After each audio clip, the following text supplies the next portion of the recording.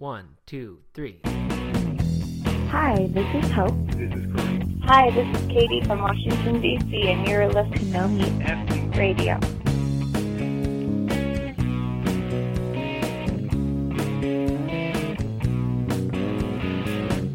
Hello and welcome to another episode of No Meat Athlete Radio. I'm Matt Frazier, joined as always by Doug Hay, and we've got a little bit of a different episode today. Yeah, I'm really excited for this one and the next few to come. Yeah, we've got actually the next few weeks, really 2 weeks I think, of episodes are going to be a little bit different in that we are going to be replaying some clips from the No Meat Athlete Academy, some of our favorite episodes. And that is sort of in celebration of the Academy turning a year old, which just happened last month. I believe our first founding members renewed their memberships, and we've been a year, and we've learned a lot in that year. We have. It's been a really fun experience for both of us, I think, and having had the opportunity to talk with some really cool people with neat ideas, and then have the founding members kind of be a part of shaping how the first year turned out and where the Academy goes from here. Yeah, so I guess we've learned a lot in two ways. First of all, from the guests themselves. I mean, we've just been listening to a bunch of them today, and I am totally re-inspired again listening to several of these seminars that we did. But also we've learned about how to make it better and kind of what has worked and what hasn't worked. And we've got big plans for a relaunch, so to speak. I mean, we're making it easier to join than ever before, more accessible in terms of the pricing and things like that, which we'll get into in another episode, not yet. So what the Academy is, for those who don't know, because we really haven't advertised it all that much up to this point. It's kind of been a big year-long experiment that we haven't really promoted too much outside of our initial founding member group. It's our exclusive or premium program for becoming the best version of yourself. And we intentionally didn't pigeonhole it into food and fitness, because I know those are the two things that I think of when I think of No Meat Athlete. But we wanted it to be much more. So we gave it that umbrella definition, best version of yourself, and included in there things like motivation, habit change, the mental game, the fulfillment side of things, and then what you would expect, the mechanics of healthy eating, practical, affordable eating, training for marathons and shorter distances, creating more time. All these things we've done seminars about just about every one of these topics. And when I say seminar, what I mean is like, an hour-long, in-depth thing, usually with a guest, but sometimes just me, where the point is really to learn something and motivate the listener to actually take action. So significantly more in-depth than a typical podcast episode, not the we've been accused of being like a frat house style on this podcast. We don't have too much of that inside the Academy. It's a little bit more serious, but also tremendously inspiring, some of these seminars. And then we do a Q&A with the guest as well, so that after each one, there's a chance for members to ask follow-up questions and get answers from the guest, him or herself. Yeah. When you first approached me with this idea of the No Meat Athlete Academy to see kind of what I thought about it, we had just done this survey with readers to kind of ask for frustrations and things, and we had a list of what people were frustrated with and where they were really struggling. But we also said, what do we want to focus on for ourselves? What if we want to become the best versions of ourselves? What kind of topics would we want to cover, and who would we want to talk to? And that's kind of where we focused, is combining our own desires and our own frustrations and things that we're struggling with, struggles, with what the readers and listeners are struggling with, and how we can really make, as a community, come together and make the best versions of ourselves. Yeah, exactly. So that's what we're going to be doing in the next few episodes, is sharing some of our favorites. We've got a couple this week. We've got 2 with Rich Roll next week. Actually, I did an interview with Rich Roll a few weeks ago for the Academy. We're going to be sharing that, I think, in 2 different parts. Not the entire thing, but a good amount of it, because it was a really great interview, and I want to share that stuff here. So that's the plan. If you are interested, we'll give you reminders and things as we get closer to the actual reopening, so to speak, of the Academy. But if you want to just make sure you stay updated by email, you can go to nomeatathlete.com/info, enter your email there, and you will get email about this one topic only. We won't use it for anything else, obviously. But we'll send you updates as the Academy, the relaunch progresses. So with that, let's get to our first one. And this is one of my very favorites. It's with Michael Arnstein, who many know as the Fruitarian, who a pretty amazing guy. I mean, his ultra running resume kind of speaks for itself, right? That's right. He is one of the few people to have gone under 13 hours and for 100 miles, which is incredible. Yeah, it's like a 7:45 pace, I believe, per mile maintained for 100 of them, which is just insane. He's run a 2:28 New York City Marathon, won the Vermont 100, won the Javelina 100, and more recently won 100 too, right? Didn't you say he did? Won? Yeah, he won the Hurt 100 in Hawaii as part of his comeback. Because I saw him last summer, and he had sort of retired from ultra running, at least competitively, and then not. Who knows? 4 months after that, he went out and won another 100. So amazing guy. He eats this fruitarian diet. He's extremely passionate. That's what I like about the interview, is just that enthusiasm for a diet that, I mean, let's say seems pretty extreme when you think of it. It's raw fruits and vegetables mostly, almost nothing else. Not really even nuts and seeds. People know it as 80-10-10, which means 80% of your calories come from carbohydrate, 10% from protein, and 10% from fat. But yeah, I don't know. If you look at a typical vegan diet, typical healthy athlete vegan diet, you're probably looking at more like 65% carbohydrate, maybe 13 to 15% protein, and then the rest fat. So certainly higher carbohydrate, and that happens when you eat as much fruit as Mike does. But anyway, it works for him. I mean, it's incredible. It's a diet that's interested me for a while, that I even tried last year and really did enjoy my time on it. But man, his enthusiasm for it is infectious. And just listening to this today, trying to pick out which part to share here, made me, I guess because the weather getting warmer too, made me think like, I got to get back on that fruitarian diet. But anyway, that wasn't the point of the episode. It wasn't about how do you become fruitarian and why should you, because not everyone will agree that you should. It was about workout nutrition and doing it in a natural way. How do you eat before, during, and after your workouts in the most natural way possible? Because my idea was, and this turned out to be correct, eating for workouts in a natural way basically is how fruitarians eat all the time.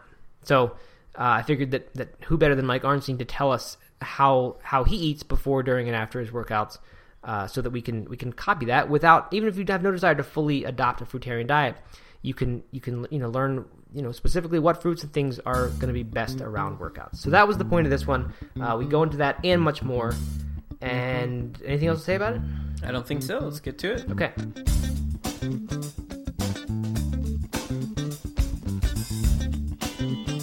I just kind of, was on the high carbohydrate vegan diet for many years, and it worked well, and I started running faster. I was able to get below 2:45 in the marathon, which was a big accomplishment. It was kind of like the fastest I could ever run was 2:45, and when I started training harder and I lost a little bit of body weight, I went down to like 2:43, and I was pretty happy with that. But the idea was still in my mind. It was like, I'm still not at that top end speed. And I know it's because I can't lose this last 10 pounds. I got to get super, super lean. And then what happened was I read this book about the raw food diet, mostly fruits and vegetables, low fat raw food diet. It was Dr. Graham's 80-10-10 book. And it was super, super simple. He's like, for lunch, have 2 cantaloupes, and for breakfast, eat an entire watermelon, or, have 16 bananas for dinner and then have a salad. And I thought this was freaking nuts. That's just crazy. It's like the recipe section of the book was like a joke. I was actually laughing reading this stuff. And I was like, you know what? I've tried everything. I'll just try this. And that's it. That's all it was. It was like super, super simple. Eat food as it's grown in nature. That's high water content, mostly fruit. That's naturally low fat, and like that's it. And everything else is history. Like I just became a super, super athlete after that. I overnight lost the 10 pounds that I always wanted to get rid of, and I started performing like incredibly, incredibly well. And after that, it's just a lot of training. But the diet was like absolutely the thing that made everything happen. Wow, yeah, it's interesting the focus on weight. Like I noticed when I went vegetarian for the first time, even 3 years before thinking about being vegan, I lost a bunch of weight and qualified for the Boston Marathon. And a bunch of weight for me was 5 or 7 pounds. But that made a big difference, and that wasn't really the goal. I just, I kept wanting to train and get faster, but I didn't really think about losing weight and what an advantage that would be over the course of 26.2 or more miles. Just to give people some perspective here, I've heard you mention your racing weight in one of your ultra running talks, which are from the Woodstock Fruit Festival, which we have not yet mentioned that you're the founder or the creator. I don't know what exactly the title of is, but great festival. You go for a week, and this year it's actually 2 weeks, and I will be speaking at it and just hanging out there for a week. But you give these ultra running talks, and you mentioned that your weight was I think your racing weight you said is 117 or 119 or something like that. Yeah, when I was running 2:45 in the marathon consistently, could never run faster than that, which is about 6:20 per mile. I was about 133 pounds, 130 to 133 pounds. When I went fruitarian and with training hard, I would go down real racing weight, training well. I'd be down to about 118 to 120. Okay. So and it's just it's like it's 10 pounds, but which is not it's a lot of weight, but it's like I lost 100 pounds. It is just another world. Like the Sure. legs just move so fast, and you cool. You don't get overheated. You can deal with anytime the races. I would destroy everybody because when you don't have a layer of fat over you, your body doesn't need to cool as much, and the blood can stay focused in delivering oxygen to your muscles instead of constantly pulling around your skin to get rid of all the excess heat they can't escape because of the fat. So most people think they got to work out really, really hard. They got to train hard outside. They got to do extra miles. They got to do stuff in the gym, and it's like, whoa, everybody's missing the point. You got to train hard in the kitchen. You got to work out just as hard, if not harder, in the kitchen choices than as you do in your physical run training or bike training or whatever kind of athletic stuff you're in. And it's like, until I absolutely accepted that was such a huge critical factor in performance, I was always at that roadblock of 245. I could never get better. I plateaued, and if there was ever an improvement in a race, it was because of another variable, like the weather was better, or it was downhill, or it wasn't as hilly, or something like that. So it's body fat. If you look at the Olympic level, the people that set world records at any sport, even in ping pong, these guys are low body fat. Fat is stored energy. That's the only thing it does for you. And if you got to do any with speed, agility, or reaction time, fat is just going to put the brakes on you. And it's even the women at the Olympic level have almost no body fat in most sports, and so maybe you don't want to be the best in the world, and maybe you're okay being a little bit overweight. But just talking about performance, if you're carrying around extra body fat, you're not going to be as fast or as injury free as you could be if you had lower body fat. Yeah, and so when people talk about burning fat for fuel, I've heard sort of this argument of well, if you don't have any fat, then how are you going to burn fat for fuel? But what a lot of people don't quite understand is that there's even when you're storing just a very, very small amount of fat, in terms of calories and how much you have there to burn, how much energy you have, a tiny amount of fat is just a ton of energy, right? I mean, enough to get through a 100-mile run or much longer, right? Yeah, of course. And even though I eat a very low-fat diet, I still have body fat. My body is amazing. It'll convert watermelon fruit sugars into fat when it needs to, but it won't store more than it needs. And that's why I maintain a very low body fat just eating raw fruits and vegetables. And it's the idea that there's no such thing as being under fat. No, that's just impossible. There's no classification in health literature for being too lean. Right. Just yep. or being under proteined. Yeah. It's just nonsense. It's all marketing nonsense. All right, so I do want to get into more of the basics of the fruitarian diet because I think some people here are going to be very intrigued by that. But like I said, I think the big overlap between a fruitarian diet and just a plant-based diet that wants to eat naturally around their workouts, that's almost 100% overlap. So let's just get through. Let's talk about each one: pre-workout, during workout, and post-workout. Talking about what you do and then kind of what you're kind of going for, what concepts are we shooting for with each one, whether it's a lot of protein in one meal versus another, or just if it's carbs per hour or whatever it is you're doing, and then what maybe people can do as kind of a first step if they're still in the phase of drinking Gatorade or Powerade or whatever, or just to start to make it more natural in a way that's going to be effective. So, starting with pre-workout, what do you do before workout, and what are you going, like, what's the guideline that you're kind of shooting for there? Well, when I lived in New York, I lived in New York for 16 years, and my main workout when I really got serious about running was I would run to work every day, and that was 15 and a half miles. Mm-hmm. So in the morning, I would get up, and I'd usually, I just want to drink calories. So I'd usually juice oranges, make 2 big glasses of fresh orange juice, and that would kind of get me going, and I'd get out the door, and I probably wouldn't start eating until after my workout. Sometimes I'd take a bunch of medjool dates and throw them in my backpack, or some bananas or something like that, and I just, I wasn't running at a high intensity when I run to work. So my pre-workout would just be probably like maybe 4, maximum 500 calories of some high water content fruit, or just some juiced oranges. And then as I'm running, in New York, they got these bodegas everywhere on the way to work. So if I felt a little low on blood sugar, just wasn't having enough energy, maybe stop and buy some bananas or something like that. And then for a drink, I just always do water, when I'm on the go.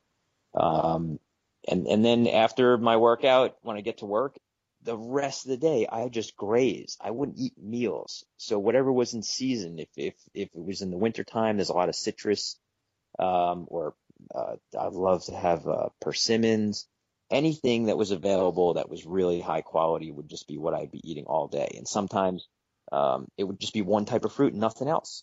Like when Honeycrisp apples come in the season and they're available, they're amazing. And I'd go to work. Some days I'd just eat Honeycrisp apples all day. Maybe I'd have 20 of them. Maybe I'd have, and maybe if I was eating watermelon, I'd have 2 big watermelons. I ate 2 watermelons over the course of the entire day, and that would be super simple. I'd have it near my desk, and just graze as animals do in nature.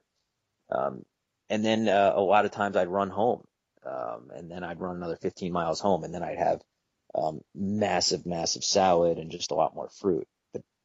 There's no really, big complicated way than how I ate. I didn't count calories ever. And I just ate as much as I wanted, which was a tremendous amount, which I enjoyed eating because these things taste delicious. And until I was full.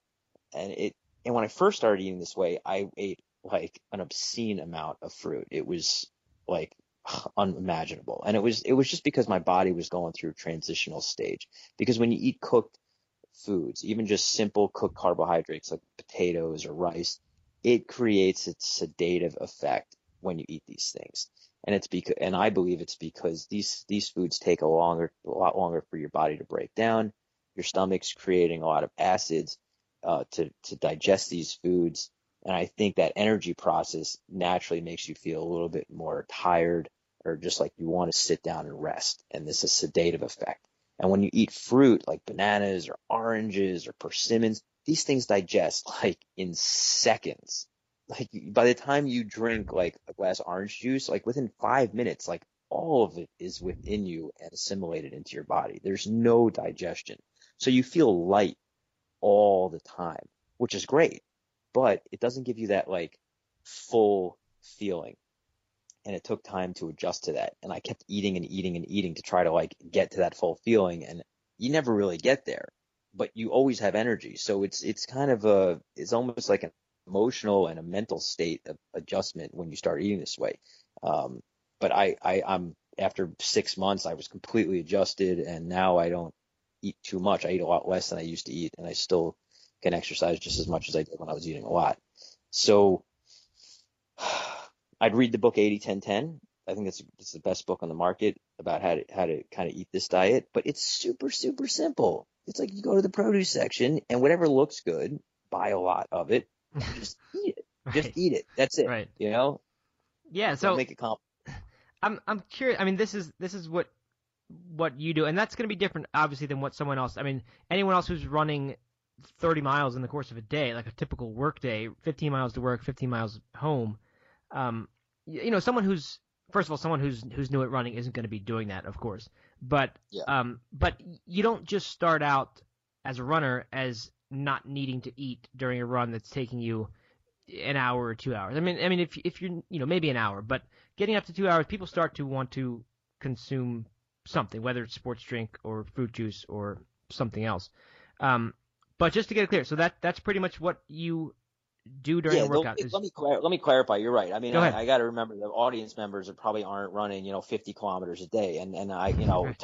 to run 100 miles at 7:45 pace, I guess that's what you got to do. But I don't even know if that's healthy long term. So, Right. just a lot of these crazy things I did was kind of to see how far I could go just eating a fruit diet and see where it would fail me. But I don't recommend that for everybody.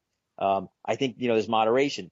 Oh, I've got a very good friend of mine. He eats pretty much nothing but fruit until 4 or 5 o'clock in the afternoon, and then he eats kind of whatever he wants. But usually it's, more of like a, what most people consider more of a simple, healthy diet. He'll have a piece of fish with some potatoes or rice for dinner, but he does it in moderation. So he tries to eat a lot more fruit as a meal, and he's slowly moving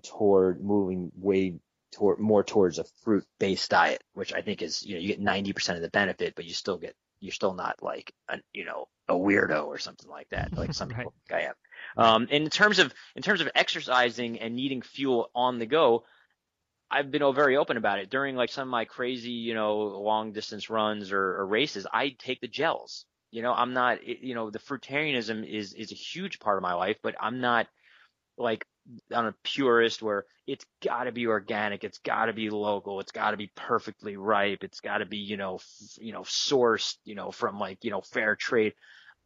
I'm into the performance factor and also the convenience factor. Sometimes if I'm out running for a really long time and I'm not going to be able to get ripe bananas or dates or great oranges, I'm going to have water from the tap that's got chlorine in it, and I'm going to have some gels. It's not ideal, but it's still damn good. That stuff works really well too. So, it's important that if you try to get into diet, you don't get too obsessive about it, because that's just going to, drag you down other ways too. So, I'm a big fan of sports gels, in races, because when you're running 100 miles, I did run a couple 100-mile races where I just ate medjool dates. And that was pretty much it. Maybe some bananas and some other fruit. And I did perform pretty well. I think I ran the Vermont 100 in like 17 hours and 12 minutes one year, and I ate almost nothing but medjool dates. Right. So I performed pretty well, but I think I stopped to go to the bathroom probably like 18 times. Right. So, the fiber in fruit, and running 100 miles as fast as you can isn't necessarily a good mix combo for performance. So, sure. The gels, with no fiber are a little bit better option than the super long stuff. Gotcha.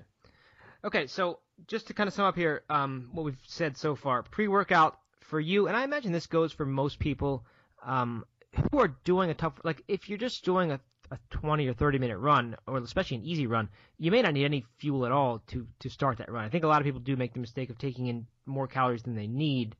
But would you say, the two glasses of fruit juice or a couple dates, like, is that a typical pre-workout meal that you would recommend to someone who's whether they're elite or just beginning? Yeah, absolutely. I think, most of the time, if you're going out for a 30 or 45 minute run and you're not doing something really high intensity, as long as you ate something, something nourishing or some, good fruit meal, in my opinion, within the last hour, you're going to be okay. Maybe I'll throw in a banana or just, peel an orange real fast. And that's great nutrition. It's great hydration. What's so wonderful about fruit is the water. And that's such an enormous thing that people miss out on, is most people are generally dehydrated. They don't go to the bathroom enough. And fruit is eating water. And, most people just won't drink water because it's not as attractive as food. And when you eat water in fruit, you end up just getting a lot more water in your circulatory system, which makes you feel and perform so much better. Which is it's forced hydration, which is a huge benefit and key to why I think I did so well eating a fruitarian diet. Right, and that's something that's missing from some of the raw diets when you do focus on the nuts and the dehydrated foods. you lose out on that benefit, of course. Yeah, even a baked potato. If you weigh a potato before on a gram scale before you bake it, and then weigh it afterwards, it weighs a lot less. The water's been taken out of the food. Even things like rice and pasta, these things are dehydrating. They suck the water out of your bloodstream in order to digest them, because your body can't digest food that isn't at a high water content level. And most people never drink enough, because water is kind of boring. And that's what's so great about fruit. High water content fruit, you don't need to supplement anything with fruit. When you eat pasta or oatmeal or potatoes, you need to supplement with water. And same thing with even raisins. You think raisins is a health food, but raisins isn't a whole foods. You could live on grapes for months with nothing else.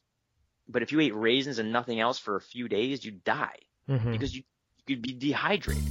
And the water is the key to like health and nutrition, and that's why I love high water content fruits, which are naturally low fat.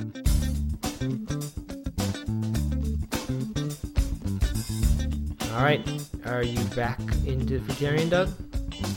I am back, and I am stoked on Fruitarian. You're doing it, okay. No questions asked. No questions. That was awesome. All right, so that interview, I think I don't know what our exact length of our clip was, but I think it was somewhere around 20 minutes or so. That entire interview actually is an hour and 4 minutes, and then we've got the follow-up Q&A session that we did with Mike as well, which was really fun. He started telling some stories about people planting fruit trees along the highway. Remember that? Yeah, It was cool. Yeah. But anyway, we hit on a bunch more topics during that hour and 4 minutes than what you heard. But I guess you could contrast that with the one we're going to play next, which is, it's interesting. I mean, it's a very similar diet that Sid Garza-Hillman, author of Approaching the Natural, recent podcast guest, I guess it was probably, I don't know, maybe 6 months ago, maybe not even that long. But his approach, he eats in a similar way to Mike Arnstein, just kind of without the level of restrictiveness. I mean, he would tell you that he eats a ton of raw fruits and vegetables, and also happens to eat some nuts and seeds. I think, like Mike, he does not eat oil, but just you'll get the feel for his approach that it's much more. I mean, he works with clients who are, whereas Mike Arnstein, he's out there for himself to win 100 milers. That's what he's doing. Sid Garza-Hillman is a nutritionist at the Stanford Inn, and he has people come to him where he says the first step that he gives them is to start drinking a glass of water each day. Like they're that in such bad shape that this is where they need to begin, because they can't just handle taking on anything else. So a much more moderate approach, hopefully ultimately getting to somewhere that's not all that different from Mike's approach. Still going to have more, like Sid says, what you do most of the time is what counts. So still many more times where you're doing something that is outside of what might be the ideal diet. Anyway, though, Sid's great. This was one of the favorite episodes of members. It was actually our very first one. And as you'll see, we go into things that he's great about habit change. He calls himself the small steps advocate, but also a lot of practical diet tips. So let's go ahead and play this one.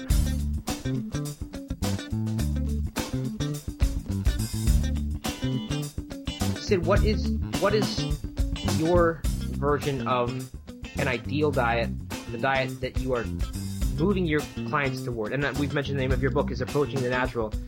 Understanding that it's a process of moving towards something, approaching something, even if you never actually hit it. If your life is a constant, and never-ending journey towards some ideal, to me, that's great. That's growth all the time, and that's what keeps you happy. What is that ideal that you're moving towards? The way that our bodies are designed. I mean, the way that all aspects of our physical being function best on whole plants. I've read so much, and people go, yeah, but we've been eating meat, and yeah, but we've been, of course. The question isn't what we can do, because we can digest Twinkies. We can digest Crunch Berries, thank God. But the fact of the matter is, what do we optimally work on? What do we function best with? We function best on plants that are not processed, not morphed, not changed. That includes cooking. Am I a raw foodist? No. Are raw foodists healthy? Not always, because raw foodist means a whole bunch of different things. A lot of people in the raw food realm are eating a ton of nuts and seeds beyond what we'd ever eat in the wild, and they're suffering for it. I don't care if they're raw or not. Mostly fruits And vegetables, things that are full of water. We forget that in the modern world, we dry everything. Even the nuts that we eat, even though they're raw, they're still dried. They're without water. Well, the water content of food plays, for me, a bigger role than whether it's raw or cooked. So, people go, you raw foodist. I'm like, well, I eat a ton of watery fruits and vegetables. I work with my clients to include watery fruits and vegetables with whatever else they eat. I have clients that aren't plant-based. But I'm like, if you're going to have chicken and rice, make sure the rice is brown rice because that's less processed. See, there's where the approaching the natural. White rice to brown rice is a very good step. In the meat realm, factory farm chicken and free-range chicken is a really good step. But in my own practice, I don't even really talk about vegan and vegetarian so much as I talk about the nutrient density of food. In my book, I talk about heavy box versus light box food. Do you want me to dive in real quick to like nutrition 101 real quick? Is that absolutely get into it? Okay. So real quick. So I have one chapter in my book that is on nutrition. The reason why is because it is, in my opinion, is going to sound arrogant. It's not. It's not that complicated, and it doesn't need to. You don't need to overcomplicate. It is a spectrum where you've got the least healthy food on one side and the most healthy food on the other. So the question is, well, what is most healthy and least healthy? In nature, I'll put it this way. All food is made up of macronutrients and micronutrients. Macronutrients, protein, fat, carbohydrate, and micronutrients, vitamins, minerals, phytochemicals, and antioxidants. The way that I describe it to people is macronutrients are like the gas we put in a car, protein, fat, and carbohydrates. The gas, it's what our bodies run on. It's the gas. The micronutrients, vitamins, minerals, phytochemicals, antioxidants, are like the oil that we put in a car. What does oil do? It makes the engine run well. It makes the engine lubricated and the machine run well so that it can what? Burn the gas to move. It's the exact same in our bodies. We need food that has gas and oil in it. And I don't mean olive oil. I mean the analogy of oil. Things that help our machine run well so that we can process the gas with minimal stress on our bodies. If you put gas only in a Ferrari, a beautifully designed car, but you only put gas and no oil in there, that Ferrari is going to break down, period. It might last a little longer than the crappy Chevy or Matt's car, but it's going to break down because it doesn't have the tools it needs to make the machine run well. So in the nutritional realm, it's the same exact thing. And this is why, vegan becomes a lot less relevant in terms of nutrition because, we've talked about this, Matt, where, white sugar, white flour, potato chips, French fries, those are vegan. They are what I call light box foods. So what I'm going to real quick so your listeners kind of know where I'm coming from. I ask people to imagine a gift box, and on the outside of the box is the wrapping paper. I want people to think of the wrapping paper as the macronutrients. It's the calories in food. So the wrapping paper on the outside of the box is the calories, some wrapping paper from protein, some from fat, some from carbohydrate. On the inside of the box are the micronutrients, vitamins, minerals, phytochemicals, antioxidants, and really fiber too. The question of how nutrient dense a food is how heavy that box is. How much micronutrients come packaged in the package of calories. So when you look at the spectrum of food, things like white flour are very light box. In fact, white sugar is an empty box. It's only calories, it's only carbohydrate, and there's nothing inside that box. Why? Because we made it. And this is an important thing in my book and my approach when I talk about the natural. We would have no conflict in nature with food that we would find to eat. There is no Big Mac tree. There is no Numino tree. There's no French fry plant. We would find food in nature and we would eat it. When we found food, we would take advantage of that. If we did not have access to whole plants, we would find an animal. The animal that we would find in nature would be eating whole plants. They wouldn't be eating junked up food that we're feeding our animals now. So no matter what we would find, it would be the best calorie source we could find in that moment. And there would be no conflict there.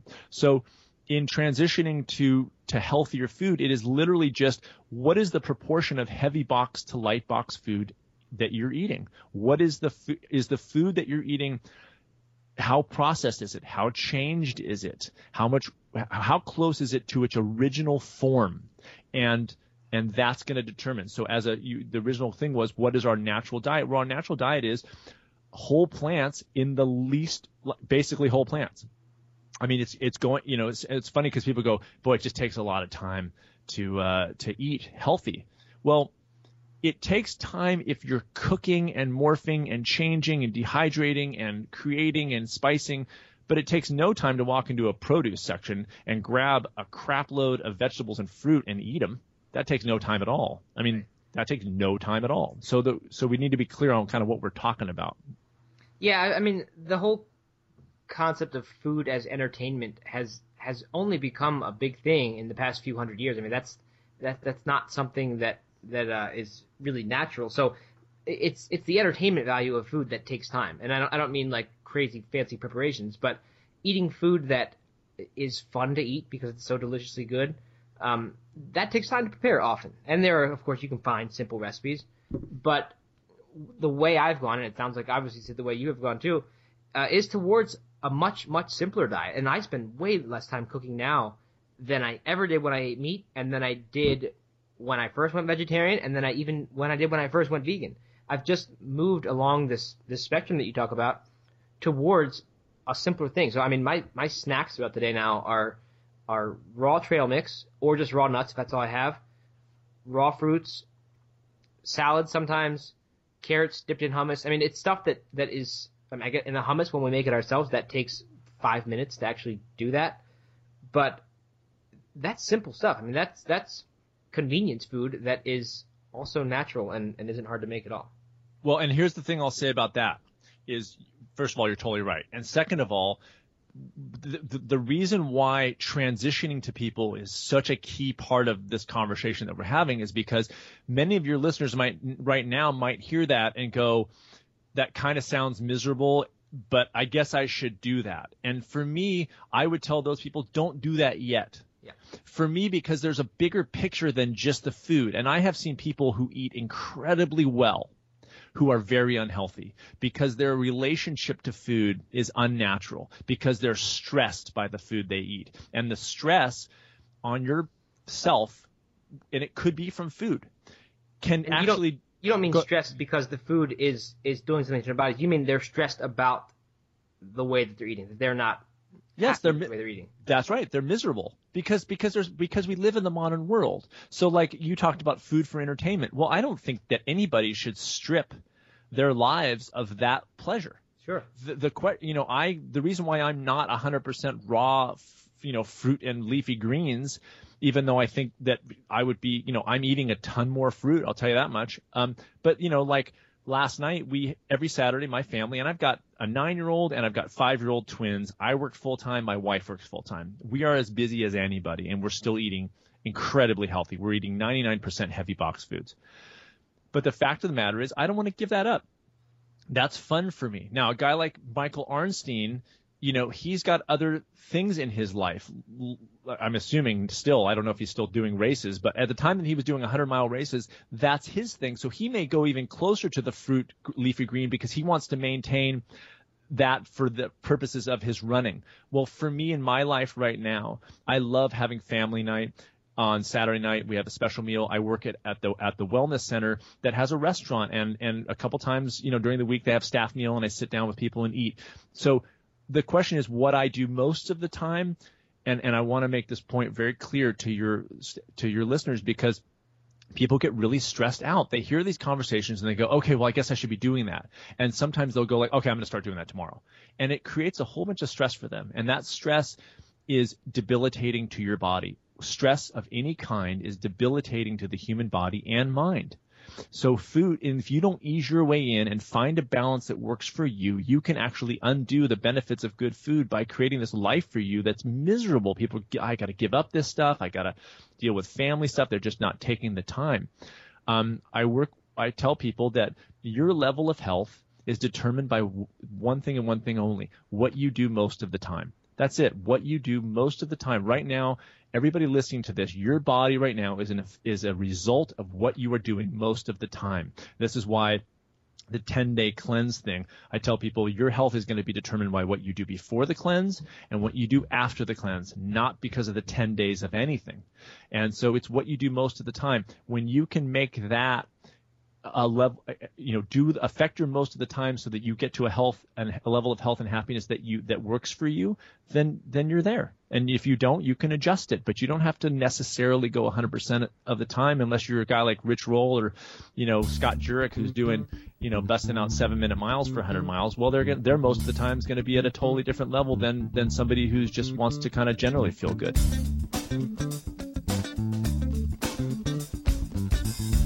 All right, so that clip was part of what ended up being 2 sessions we did with Sid in this first month, totaling close to 3 hours, which might sound sort of overwhelming, but I promise it doesn't feel that long. I think the first one is almost 2 hours, but that one just flew by. Right. We were trying to address a bunch of, I think we did this survey in the early days, wondering what were people's biggest frustrations, and Sid and I were hoping to hit on all 20 of these or so.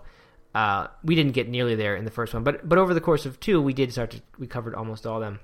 But it really does go by quick, and there's a ton of great information. That's one of my favorites. Just some really neat stuff about why we eat the way we do, how are we really meant to eat if there is such a thing, and then how can you make it work practically in the real world. So, I hope you enjoyed these. We've got another episode coming in similar to this. We're going to play a few of our favorites again on different topics, but these 2 were really about motivation. There wasn't a ton in the segments that we played of immediately applicable how-to information, and that was on purpose. We wanted this to be the motivation, just to get you thinking about like, I don't know, what might be the ideal version of yourself when it comes to food. And for some people, it might not be fruitarian. Although I swear, when I listen to that episode, I feel like that is mine. But this was the motivation. What we've got coming in the next one is going to be a little bit more practical. We're going to be talking about time and how do you free up some time, because that's an issue when you talk about health and healthy eating and what goes into those things and making it a priority in your life. One of the big objections that happens is people say, but how do you possibly have time for that? So the first one that we're going to do next time is about freeing up that time, and then the second one is going to be more practical, directly focused on food and how can you just streamline the meal planning process as well as what goes into preparing your food. That's right. It should be another fascinating episode, and I'm excited we'll be sharing it in just a couple days. So it's guaranteed to be another fascinating episode, not just should. There you go. They're all fascinating. Yeah. Okay, so if you want, again, to get more info about the Academy as we move along in the process of getting it relaunched and more easily accessible, you can get all that at nomeatathlete.com/info. Just enter your email there, and we'll keep you updated. All right, that's it for today. Thank you for listening. That's right. Thank you very much.